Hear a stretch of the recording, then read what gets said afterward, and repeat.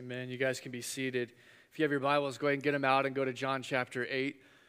If this is your first time here, welcome. My name is Ben, and I get to be one of the pastors at this church plant. If you didn't grab a bag on your way in, that's a gift for you. We'd love for you to take one home with you. There's a really cool coffee mug in there. So if you're a coffee drinker, you're going to love it because it's huge. If you like tea, that's fine too. I mean, you're weird, but you can drink tea out of it too. And if you don't like either of those things, I don't know who you are. I don't know what that's about. But that's a gift, and we'd love for you to take that home with you. Also, there's a Connect card that hopefully you saw in the bag as well. We'd love to connect with you and just thank you for being here. And also, there's some boxes that you can check if you would like any more information about who we are, if you like any more information about what Christianity is in general, or any way at all that we can help you, you can check those boxes on the card, and we'd be happy to follow up with you. It's hard to believe it, but the truth is that we are over halfway through 2020 right now. Over halfway through what has probably been the worst year of my life. Like, can we all just nod in agreement with that? I mean, you are wearing masks right now. I'm just happy I get to preach today because I don't have to wear a mask when I'm preaching, and all of you guys are still suffering out there. But it has been such a strange year for so many reasons. Like, we ran out of toilet paper somehow. Toilet paper became like the price of gold overnight, which is weird. It still doesn't make sense to me. We weren't able to get together with our friends. We weren't able to go out to eat. Movie theaters were closed, which is devastating for my wife and I because we love movies, love going to the movies. That's like the thing that we love just about more than anything to do together. Amazon is trying to make us rent movies that are in the theater for like $20. Anybody else find that just obnoxious? Because we're not paying for the movie, we're paying for the experience. Anyways, that's a soapbox. Okay. We weren't able to worship together for months. We weren't able to pray together in person. We weren't able to get together in people's homes for life groups. We had to do this through Zoom. I mean, it was so strange. Even now, we have to wear masks. We have to social distance, and we can't get near to anyone who sniffles, or we might get a crazy disease. It's just been a really weird year. I think one of the weirdest things that has happened to us as a result of COVID is the fact that we've gotten used to checking the U.S. death toll almost on a daily basis.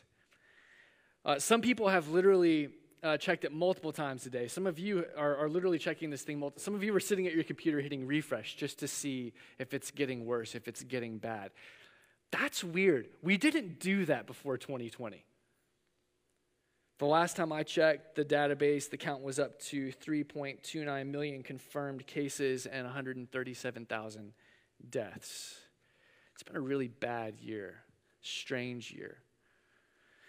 See, I think we've always been aware of the fact that death is coming for all of us. I think we get the fact that death is egalitarian.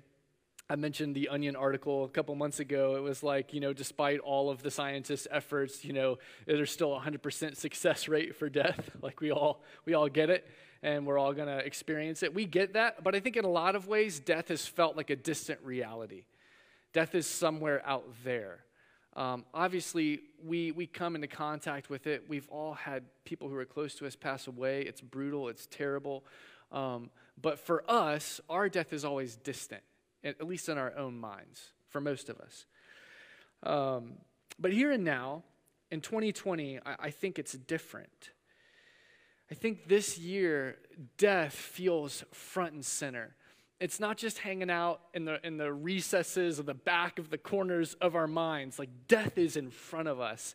And it, in a lot of ways, is dominating everything that we do. Like, you guys are wearing masks right now. I can't even see your face because death is front and center right now. One academic journal published an article about 5 things that COVID-19 has taught us, and the most important of the 5 is the fact that death needs to be talked about, maybe for the first time ever.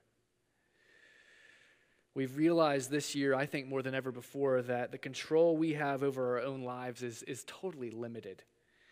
and at any moment they can be taken from us. You know Benjamin Franklin, he's the famous founding father, famously said there are only two certain things in life, death and taxes.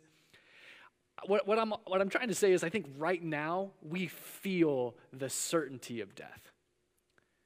It's palpable, it's tangible, and I think every single one of us are trying to find a way to cope with it. We're trying to find a way to deal with it. What I found really interesting this past week as I was studying is how many different ways there are in which people try to cope with death, and see which one of these might describe you. First, you can pretend that it doesn't exist. You can pretend that it's not actually going to happen. Like the IndyCar racer Scott Goodyear, who said that in IndyCar, cars are crashing all the time. People are dying on a regular basis. And he said that he wouldn't look at the spot on the track where an accident happened, where a fatal accident occurred. He wouldn't watch the films that highlighted the racers that had died in car crashes. He wouldn't watch the news that talked about the crashes that happened in IndyCar. He needed to act like death didn't happen on the track. He needed to pretend that it didn't exist. This is actually the stance of IndyCar as a whole, which I'm not an IndyCar person. Maybe some of you are, and you can correct me if I'm wrong. This is just what I read. But throughout the years, a driver has never been pronounced dead on sight. You can't pronounce someone dead at the racetrack. You've got to wait until they're off site. And if you go into the museum that is in the middle of that 2.5-mile oval, there's not a single memorial or even mention of the 40 drivers who have died at Indy. They don't mention it. They don't talk about it. It's as if it never happened. We're going to pretend like it doesn't exist. Maybe that's the way that you cope with it, just to pretend that it's not a reality. Others take every caution they possibly can to try to prevent it. So you get that it's coming, you get that it's there, it's a reality, and so you're going to do whatever you can to make sure that you live as long as you possibly can. And a really extreme example of this is David Vedder. If you remember the Bubble Boy of the 1970s, there was actually a movie made about this guy, based on this guy in 2001, which was when I was in high school and I watched stuff like that. But David was born with SCID, which is a severe combined immunodeficiency. And so his chances of survival were slim to none. So his parents and his doctors decided to keep him in a germ-free bubble 24/7, all the time, which is why he was nicknamed Bubble Boy. He lived in that bubble for 12 years before his disease finally won, but you can watch documentaries about him. You can see all kinds of pictures of him. I mean, we're talking about from being an infant to a 12-year-old boy, his entire life, 24/7, he was in a bubble trying to avoid death. Now, most people aren't walking around in bubbles. I get that. And yet some probably would if they could. I think some of you probably would. Like, you're total germaphobes. You're like Monk. You do everything possible, from eating the right things to washing your hands every 30 minutes, to taking all of your vitamins and pills, to driving 5 under the speed limit, which would probably make it more dangerous for you here in Charlotte, by the way. Certainly not riding motorcycles, because that's a death wish, just so that you can avoid the inevitable.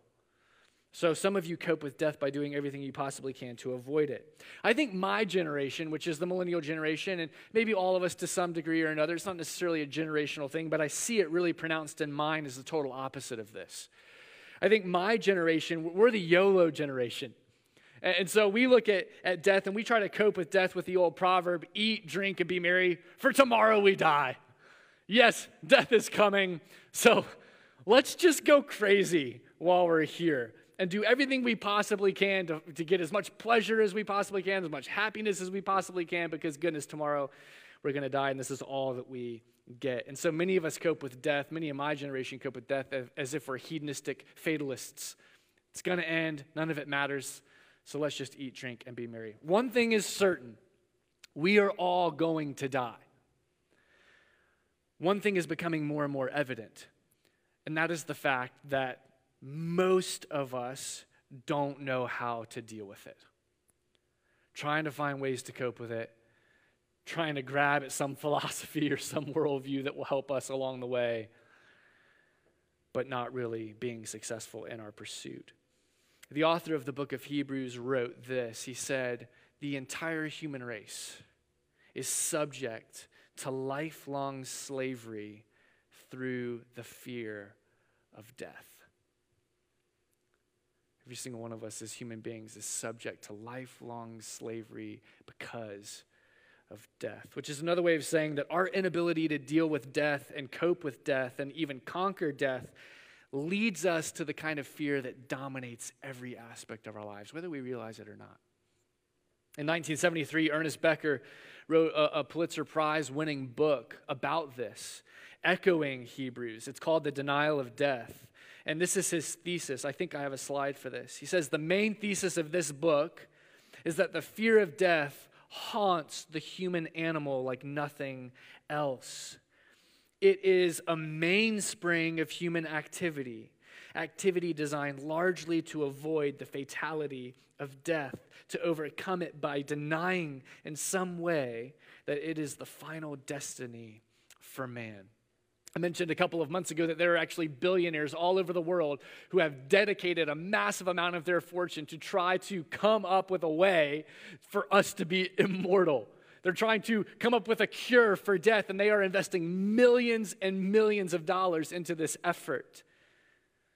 This is exactly what Hebrews is talking about. We are slaves to the fear of death. Our entire lives are marked by a desperate attempt to overcome it, which is why Christ's words in John chapter 8 are so profound, why they're so impactful, why they weren't just important 2,000 years ago, but why they are so important for you and me today as members of this human race who are desperately afraid of death. Christ says in John chapter 8, if you believe in me, you will never see death. Look at it with me, starting at verse 48. The Jews answered him, aren't we right in saying that you are a Samaritan and demon-possessed? We're jumping into a really heated argument right now, in case you didn't notice that. I am not possessed by a demon, said Jesus, but I honor my Father, and you dishonor me. I'm not seeking glory for myself, but there is one who seeks it, and he is the judge. Very truly, I tell you, whoever obeys my word will never see death. At this they exclaimed, now we know you are demon-possessed. Abraham died, and so did all the prophets, yet you say that whoever obeys your word will never taste death. Are you greater than our father Abraham? He died, and so did the prophets. Who do you think you are? Jesus replied, if I glorify myself, my glory means nothing. My Father, whom you claim as your God, is the one who glorifies me. Though you do not know him, I know him. If I said I did not, I'd be a liar like you. You picking up all this like really, it's not even passive aggressive. It's just aggressive. I'd be a liar like you. But I do know him, and I do obey his word. Your father Abraham rejoiced at the thought of seeing my day. He saw it, and he was glad. You're not 50 years old, they said to him, and you've seen Abraham? He said, very, very, very truly, I tell you, before Abraham was born, I am. And at this, they picked up stones to stone him. But Jesus hid himself, slipping away from the temple grounds. If you've been with us for the past couple of weeks, you know that this little dialogue is the end of a long and heated confrontation between Jesus and an angry mob of Jews that have gathered around him as he's been teaching in the outer courts of the temple. And basically the entire chapter of John chapter 8 is this exchange between Jesus and this mob. And the exchange has just been escalating and escalating and escalating. Last week, he told them that their dad was the devil. So it's getting a little bit worse. By the end of it, they are picking up stones so that they can kill him. That's where we are right now. I think a lot of times when we read the Bible, I think a lot of times when we read the words of Jesus and we read these exchanges, we kind of imagine that they're these peaceful and almost like tranquil scenes of Jesus sitting on a hill with kids on his lap and and the mobs of people just at his feet, just adoring him and looking at him with so much awe and respect. And yeah, there are a few troublemakers in the back, those Pharisees. Every once in a while they speak up, and Jesus calmly puts them in their place, and everyone laughs to themselves. And this is just how we picture these conversations taking place, at least I have for most of my life. But that's not at all what these confrontations look like. They're not civil. They're not polite. I think I try to imagine like far right on this side of the street, far left on this side of the street, and there's just tension in the air. You got one protest over here, you got a counter protest over here. These people are saying a ton of stuff that those people hate. These people are saying a ton of stuff that these people hate, and not just the stuff they hate, they kind of hate each other a little bit. And all it takes is just one word. All it takes is just one object to be lobbed from that side to the other, and it's going to be pandemonium. It's a powder keg just waiting to explode. You kind of have this in your mind, right? That's what John chapter 8 is. John chapter 8 is a powder keg. Jesus is preaching in the temple, and the mob of people don't gather around him because they love him. They gather around him because they hate what he's saying, and they want to kill him. And all it takes is just one sentence, one justification. They just need him to do one thing for them to pick up stones and bash his head in with them. That's what we're looking at in John chapter 8. That's our scene right now. But I love Jesus. He doesn't try to pacify him. He doesn't try to calm him down. He doesn't try to appease him. He says two more things. On the heels of everything that he said in the entire confrontation, he says two more things. He makes two more statements that he knows are going to push them over the edge and cause them to explode. And those are the two statements that I want to look at today. First, that deathlessness is not just a possibility.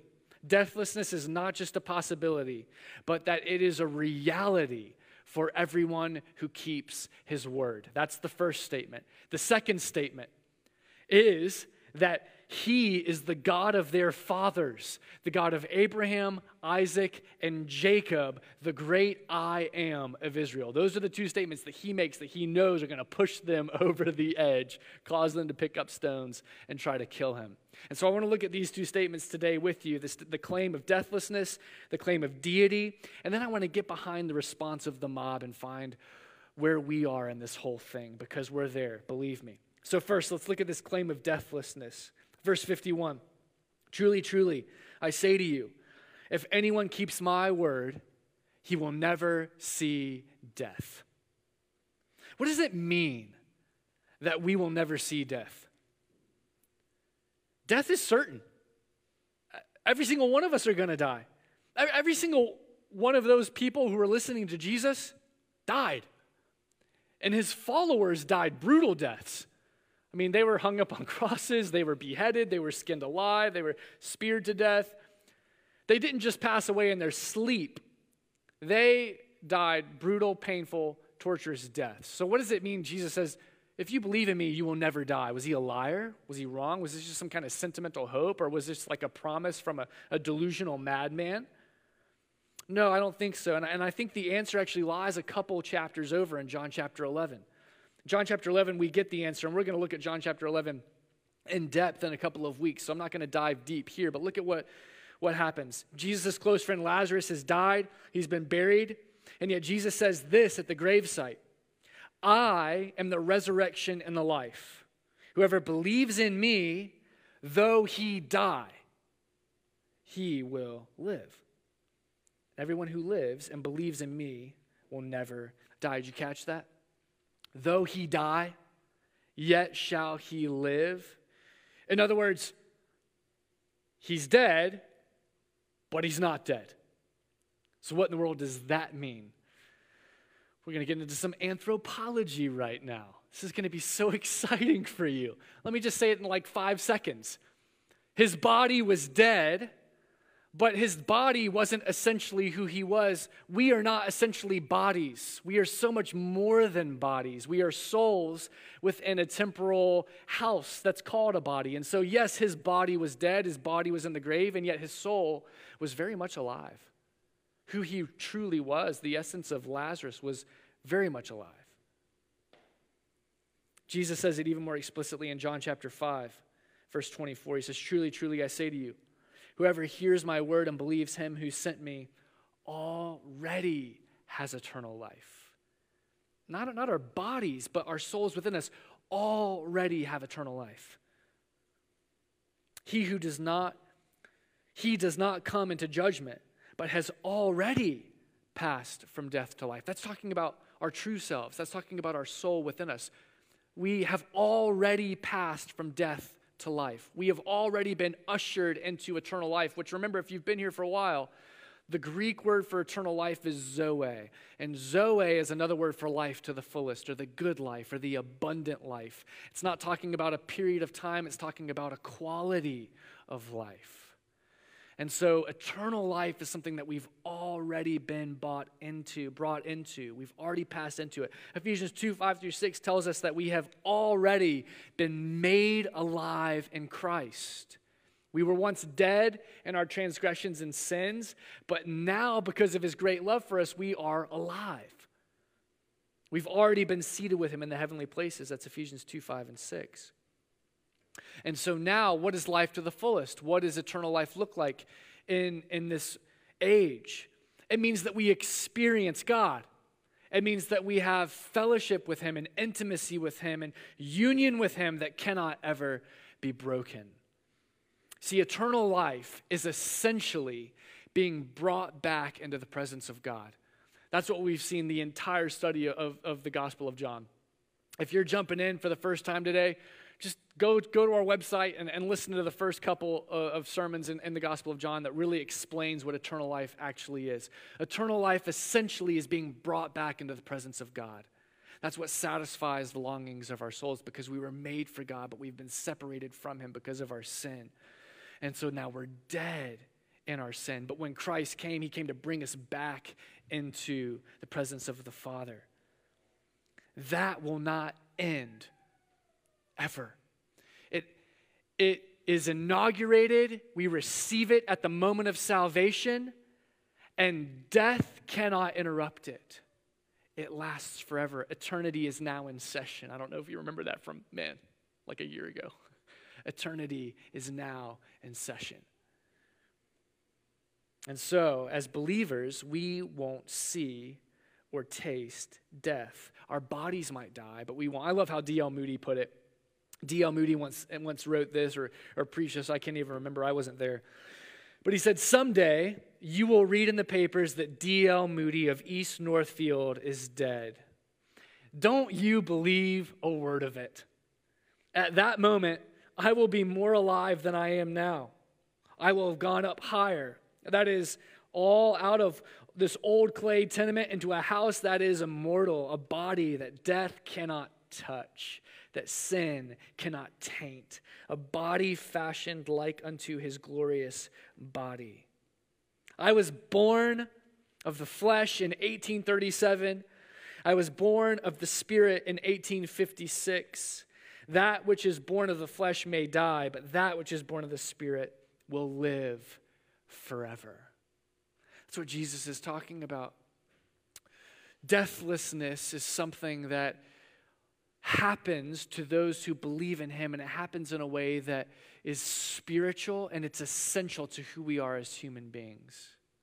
Our bodies might be in the grave, but we will be with him in heaven. The late philosopher Dallas Willard, who is just one of the greatest thinkers of our generation, he's passed away now. But if you're ever looking for some really deep, intellectual, and yet really engaging philosophy related to God and Christianity and life in the kingdom, Dallas Willard is the man. His book, Divine Conspiracy, I would highly recommend to you. Look at how he summed it up, and I think he sums it up perfectly. He says, "For the godly, death is nothing. Have no fear of those who can only kill the body," Jesus says in Matthew 10. "We will not even experience death," he says in John 8. "We will in fact not die." Such is the understanding of the New Testament as a whole. Those who live in reliance upon the word and the person of Jesus and know by experience the reality of his kingdom. Again, the kingdom is synonymous with life to the fullest. The kingdom of God is eternal life. The kingdom of God is the good life, okay? Are always better off dead from the personal view. We live in the knowledge that, as Paul elsewhere says, Jesus, the anointed, has abolished death and through the gospel made life and immortality obvious. That's the first claim that Christ makes. That deathlessness is not just a possibility, but for all who believe in him and who obey his words, it is a reality. We don't have to fear death anymore. We don't have to try to find a way to cope with it anymore because Jesus has already defeated it and brought us into eternal life. The second claim that he makes is just as important because it shows us why we can be confident that his first claim isn't just some empty promise made by a delusional teacher. You see, if Jesus was just a man, you will never see death means absolutely nothing. I could say that to you. I could say, hey man, follow me, obey me, you'll never die. Like, I would expect you to scoff at me. I would expect you to laugh in my face, maybe punch me in the face. If I'm just a man, that means absolutely nothing. If Jesus is just a man, it's the same thing. But if Jesus was actually God, it means everything. You can actually bank your life on it. You can trust it. You can believe it, that it's actually true. And so he doesn't just claim that deathlessness is possible. He backs it up by claiming to be the God who makes it possible. Now, just a hint, this is why they pick up stones to try to kill him. Because it's one thing to claim that deathlessness is possible. It's another thing to claim to be the God who makes it possible, to be their God. Look at verse 54 and I'll show you how he does this. Jesus says, if I glorify myself, my glory means nothing. My Father, who you call your God, my dad, is the one that you call your God. He's the one who glorifies me. Though you don't know him, I know him. If I said I did not, I'd be a liar like you, but I do know him and I obey his word. Your father Abraham rejoiced at the thought of seeing my day. He saw it and he was glad. And they said, you're not even 50 years old. How have you seen Abraham? And he says, truly I say to you, before Abraham was born, I am. I am. Now, we talked about this a couple of weeks ago, but just to remind you, that phrase, I am, in the Hebrew is actually the name that Israel used for God. It's the name that God introduced himself with when he was talking to Moses in the burning bush. He said, tell Pharaoh and tell Egypt, tell the people of Israel that I am sent you. And so if you study the Old Testament, thousands of times throughout the Old Testament, God is referred to as I am. So what Jesus is saying is, listen, I know you think you belong to Abraham. I know you think that you're sons of God and all this kind of stuff, but I am the God of Abraham. I am the God of Isaac. I'm the God of Jacob. I'm the God who spoke to Moses in the burning bush that delivered all of your parents and grandparents and great-grandparents from from Egypt. I am. Essentially, he's saying, I am your God. Not just another God, because the Romans had a ton of gods. Nero was a god. I'm not just another God. I'm your God. The one true God, the God of your fathers. That's what he's saying here. Which is why he had the power. It's why he had the authority to say, if anyone believes in me and keeps my word, they'll never see death. This is the point that you and I have to see, guys. Deathlessness is only possible if there is a deity who has sovereign power, sovereign authority, sovereign control over life and death. Did you get that?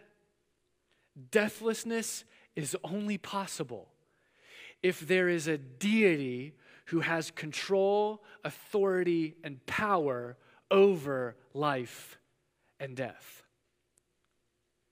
And Jesus is claiming to be that deity. He's not just a good teacher.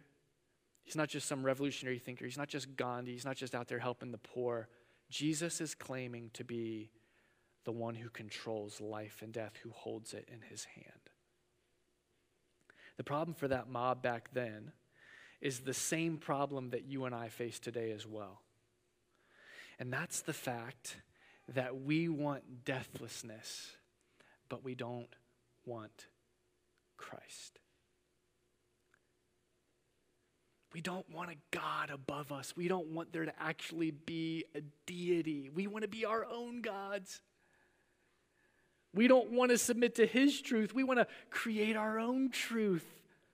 How fun is that? What's true for you is good for you. What's true for me is good for me. Until someone slaps you on the face and says, well, that was my truth, right? But we still like the idea because it sets us free to do whatever we want. We want to create our own truth. We don't want to keep and follow his word.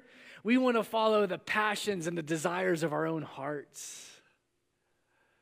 Do whatever we want.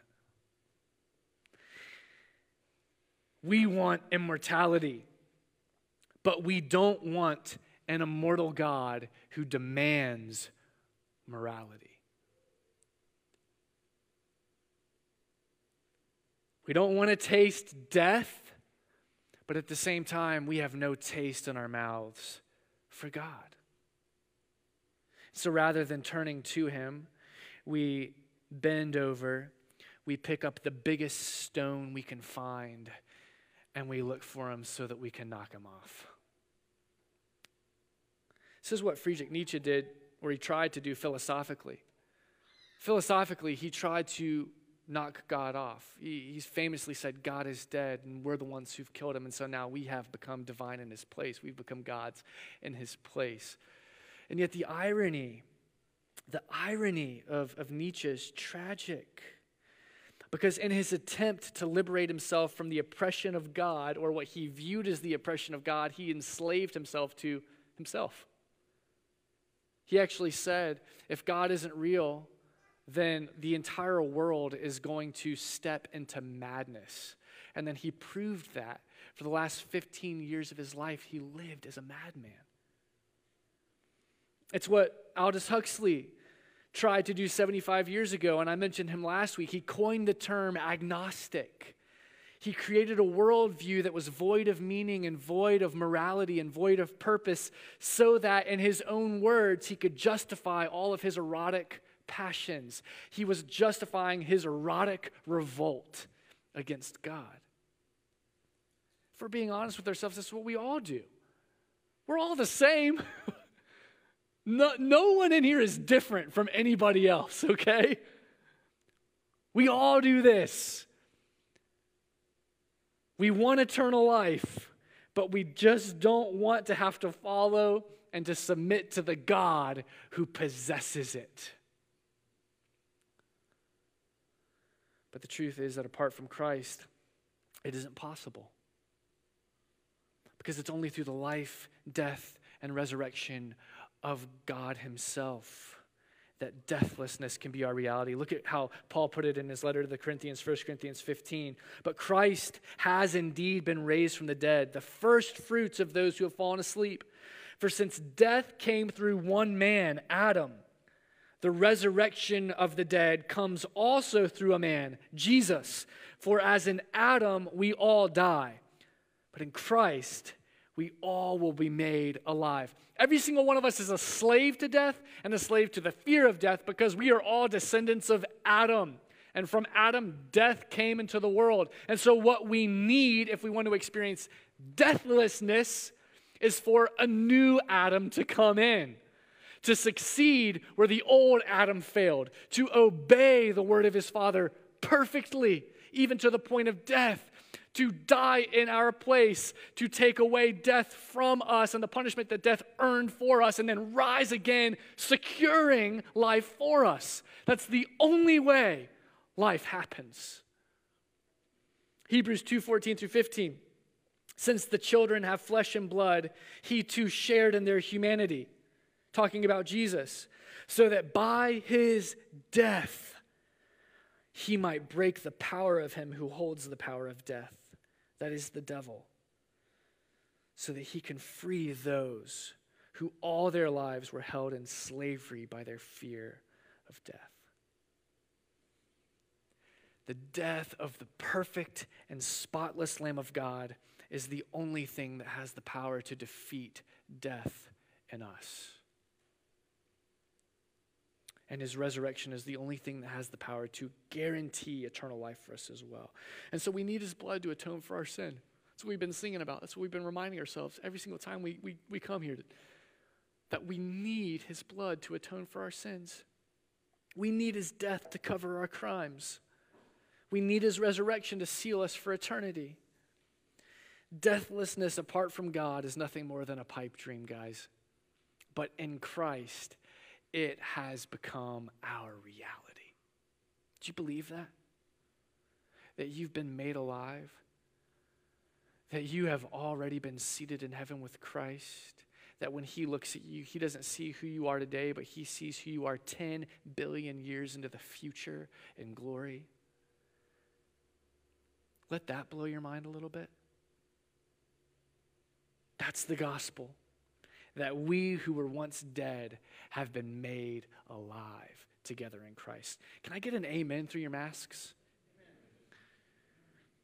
And so if you believe in him, if you will believe in him, if you will trust in him, if you'll keep his word, you will never see death.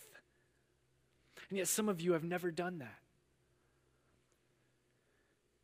Some of you are still trying to find your own ways to cope without God. Some of you are still, trying to do everything you can to live in a bubble, to spare yourself of germs so that you can just prolong the inevitable. But it is appointed for all men once to die, and after death we'll stand before the God that we tried to kill off, that we tried to pretend wasn't there, and we're going to give an account for this life.